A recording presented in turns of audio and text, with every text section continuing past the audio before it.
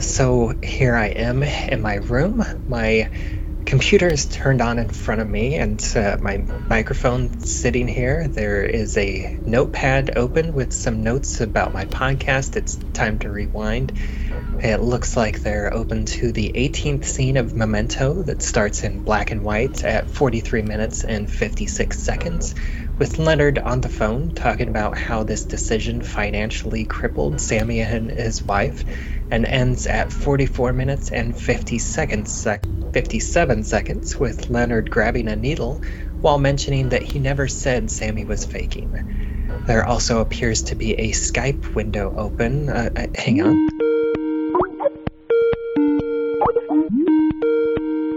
Who is this? Bubba, it's Lisa Leahy from Rabbit Hole Podcast. You know me from Between the Scares and from Pictures and Conversations, a Rabbit Hole Podcast book club. Oh, of course. But I prefer to be called Bubba Wheat. And there's someone else here. Who are you?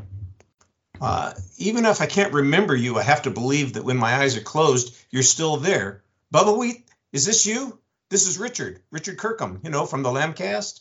Oh, of course.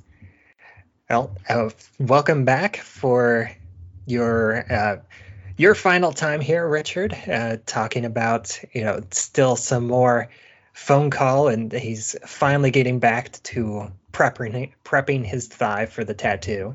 Once again, jumping back to the commentary, we're getting this scene between Mr.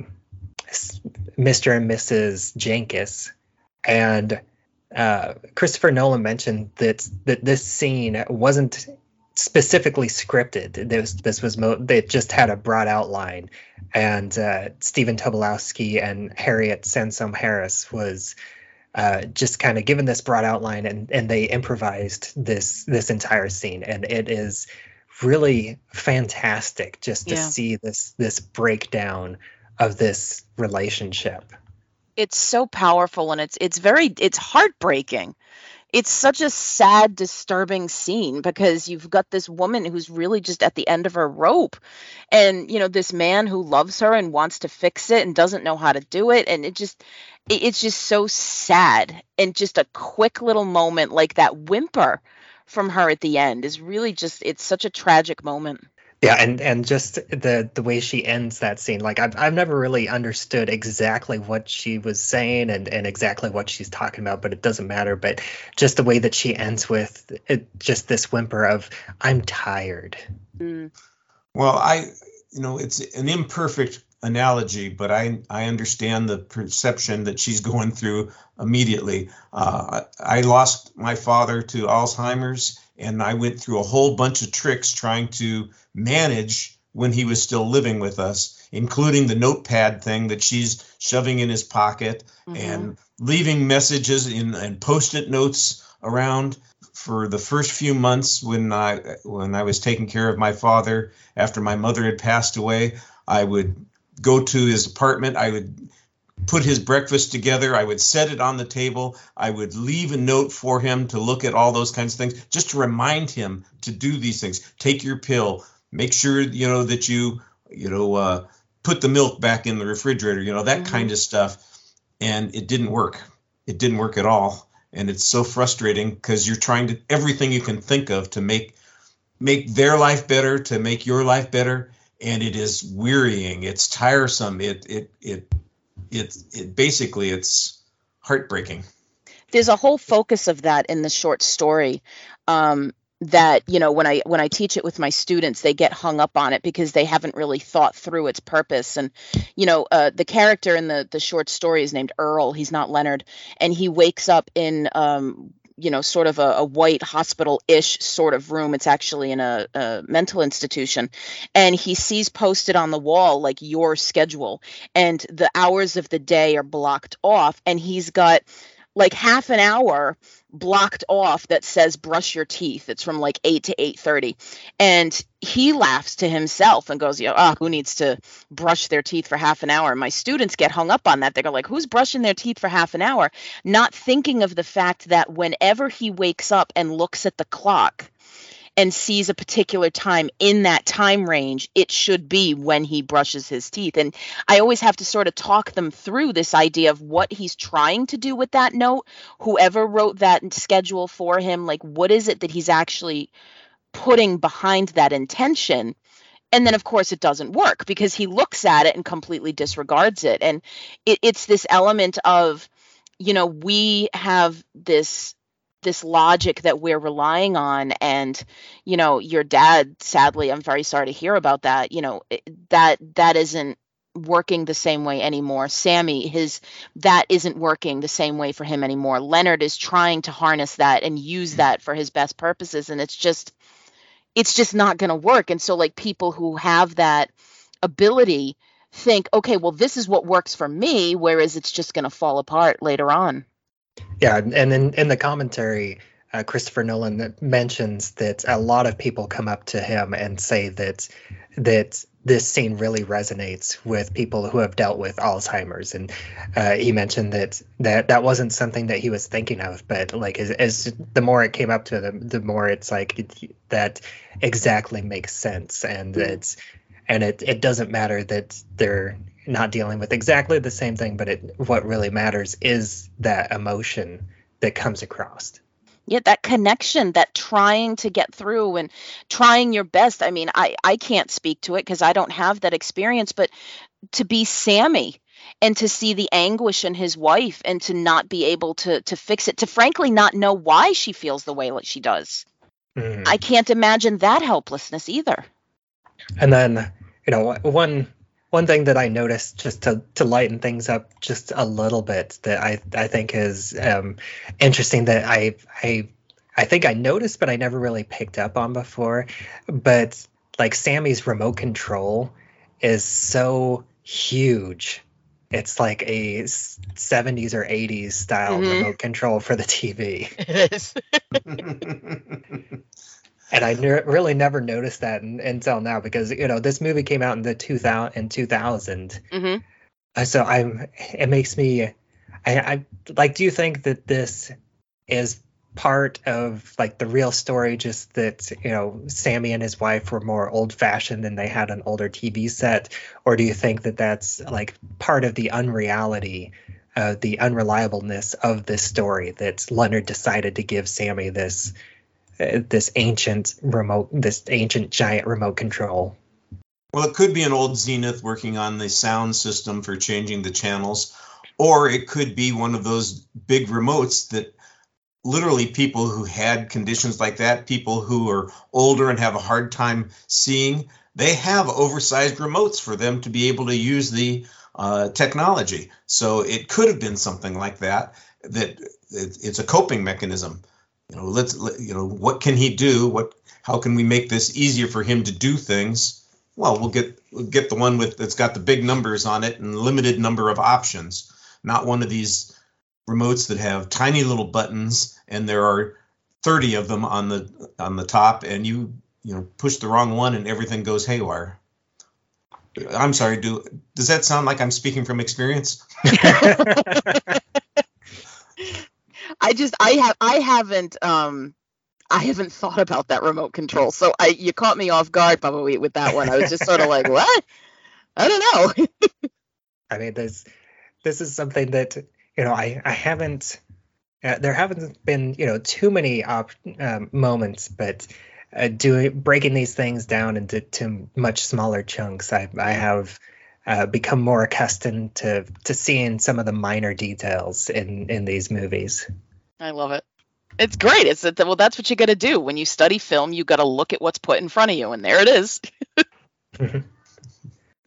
And I do think, like, on Leonard's side of this story, that I think it's interesting that even he kind of paints himself as the villain, as as he's describing this. He says, "Good old Leonard Shelby from the insurance company gives her the seed of doubt, like he gave it to the doctors." Mm-hmm. Because it really was his doubts in the story that really became the catalyst that made everything fall apart. And then right after he says that, he goes right back to his refrain of, I never said he was faking, just that his condition was mental, not physical. Mm-hmm. Yeah, he's definitely got some guilt in there. Now, I was going to say, apparently one of the things that he's held on to is his guilt in this particular situation. He's rationalizing, even in his amnesia. How do you say that word? Amnesiac. There it is. Condition. This decision that he's made that probably was wrong and had horrible consequences. Yeah. And I believe that he repeats the phrase at least twice. I never said that Sammy was faking. I never said that. Yep. And we mentioned it a little bit briefly, but this is where we see Leonard start to get into the slightly more complicated process as he begins to build this homemade tattoo machine with the ink pen. He dumps out the contents of this bag, where we see the pen, the package of needles, the note card with what he's eventually going to tattoo, and the Scotch tape. I've never done one of those homemade prison type tattoos, so I can't say I have either. I'm just going to take his word that he's got all the essential ingredients there. Yeah, I don't intend to try it either, so I'm going to trust that everything in the movies is real, so he must totally know that that's how it's done.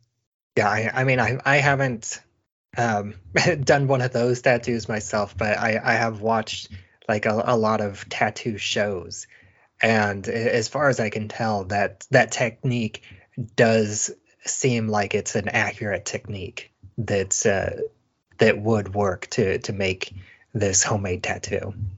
I mean, there's a certain logic to it, I guess, where you'd have the you're depositing the ink under a certain number of layers of skin, where when it heals, it would still show up. So I don't know, works for me, I guess. Yeah, although this process is a lot slower and more painful than a typical tattoo needle. Yes, probably a little less sanitary. Yeah. You mean taking the ink from a Bic pen and jabbing it under your skin? Yeah, that's a little bit less sanitary. Yeah, it reminds me of some of the traditional tribal tattoos where they have a stick, and they have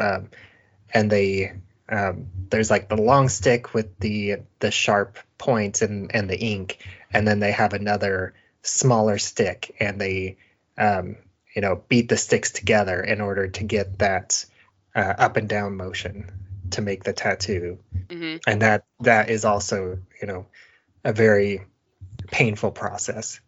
I just get the impression that he's gonna drag it, you think that through and just like, ooh, this does not sound pleasant.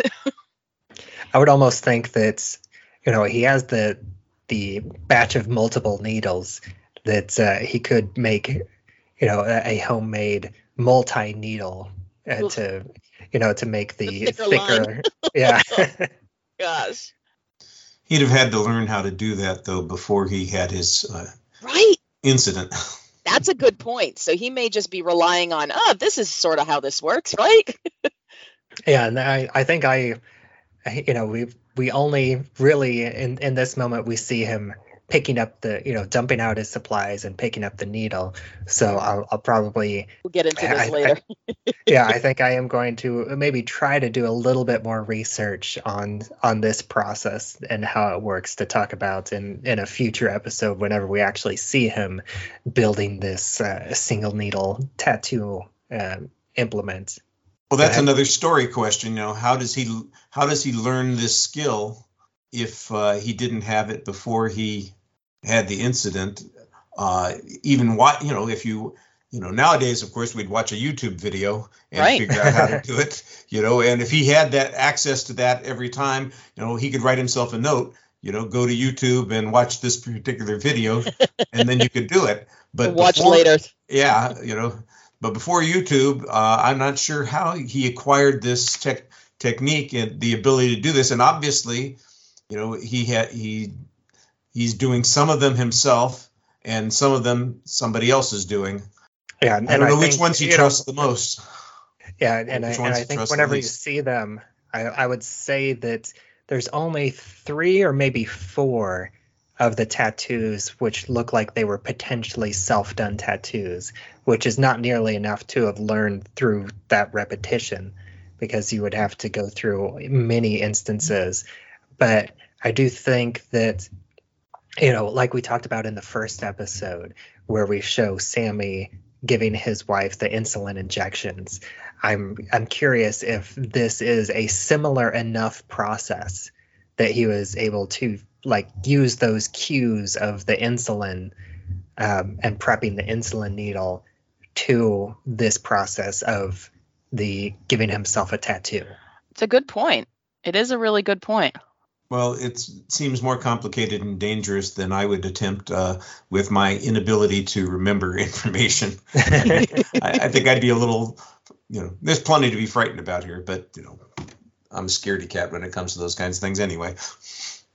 Yeah, because, I haven't done it, but whenever you're giving an insulin injection, I'm sure that you have to, go through the entire skin layer. But whenever you're doing a tattoo, you're only supposed to go, a very specific depth to get the ink to stick. Mm-hmm. And I think that would be, the very different part of the process that would be difficult to learn in this condition, unless it was, that the scene that we don't see is the, month he spent in prison where he learned to get a tattoo. Maybe it's something he picked up as an investigator. Ah, there it is. See?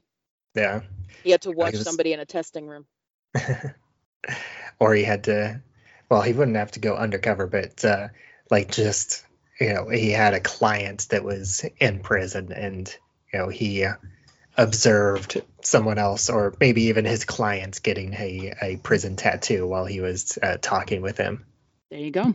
That's it. When he was visiting them, he caught them in a fraud, and they ended up going to prison, and he just visited them, and they told him how to do it. I like how deep we're going into this. Once again, this is another shorter scene that there's not, it's just over a minute long, and it's mostly just that emotional scene between Mr. and Mrs. Jenkins, and then the, Leonard repeating to himself about how he never said that Sammy was faking as he gets ready for this homemade tattoo. And that's really the end of my notes. Although, actually, I honestly cannot remember. Did I talk about how at one point Leonard says that Mrs. Jenkins mentions that she looks into his eyes and sees the same person? Mm-hmm. No, we haven't gotten into that yet. No. Okay. Yeah, he says that, and I think that's another important line.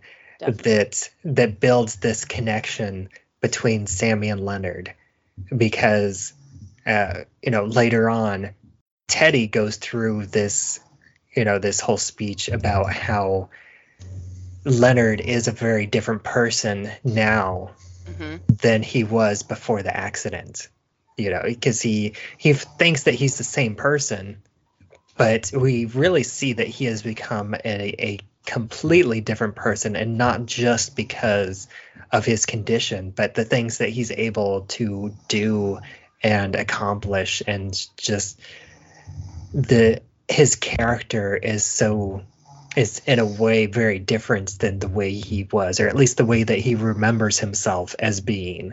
Yeah. Well, he also talks about how he learns to fake it. You have these small little nuggets of information along the way, and it's like he thinks he's the same person, and he talks about, you watch the eyes and, these elements of where a person's true nature is, and yet he comes up more than once that, you fake it.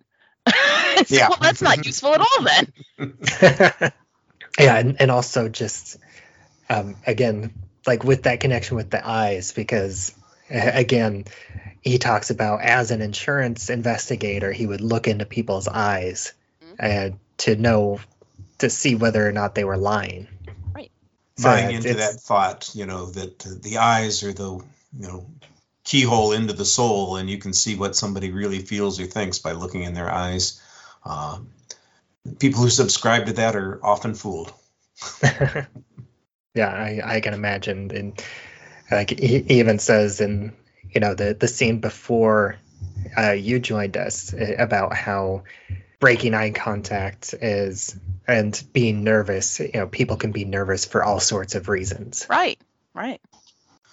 Sometimes it's just socially acceptable to look away. Mm-hmm. But once again, that is the end of my notes, and this is the end of your time with us, Richard. Once again, I'd like to thank you so much for doing this and joining us to talk about Memento. It's been a lot of fun, and I will give you one last opportunity to take a moment and let everybody else know where they can find you online. Make it memorable, Richard. Hey, I can't remember to forget you. It's my favorite line. I love it. I'm easy to locate at Kirkham a Movie a Day, which is my personal blog site, and the Lambcast is the podcast of the Large Association of Movie Blogs, largeassmovieblogs.com. Easy to find, easy to listen to, weekly show. And thank you, as always, for being my co-host on these black and white scenes, Lisa. Bubba Weed, it's always a joy. I love it. And I am Bubba Wheat, and you can find me on Twitter where I'm at Bubba Wheat. You can find this show, It's Time to Rewind, on Anchor.fm, as well as anywhere else that you listen to podcasts. We also have a Facebook group that I would love it if you joined the group and invited others to grow our community here and have discussions about episodes as they come out, as well as have any sort of discussions about time loop movies and TV shows as they come out, or even older ones. I know we're recording this in February and Groundhog Day just passed, so that was a nice little day to share a couple Groundhog Day memes. And until next time, have I told you about Memento? Oh, only every time I see you. I have this condition.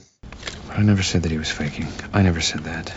He's always just popping in. It's so great. Although I do have to say my favorite is when he gets in the car and he's lying there and he says, a car this nice you should lock. And the nice shot Leibowitz I like too, which I asked Joe Pantoliano. I asked him to sign my photo with a car this nice you should lock, but the nice shot Leibowitz apparently annoyed Nolan. He said, he's like, I don't even remember saying this line, and he's like, apparently I've used it in a different movie, and it's a whole fun thing. I don't think we talked about that in the first episode, but I'll have to try to remember to bring that up. Please, because all the good stuff is in the color scenes. Like, I don't have stories about I have stories about the color scenes.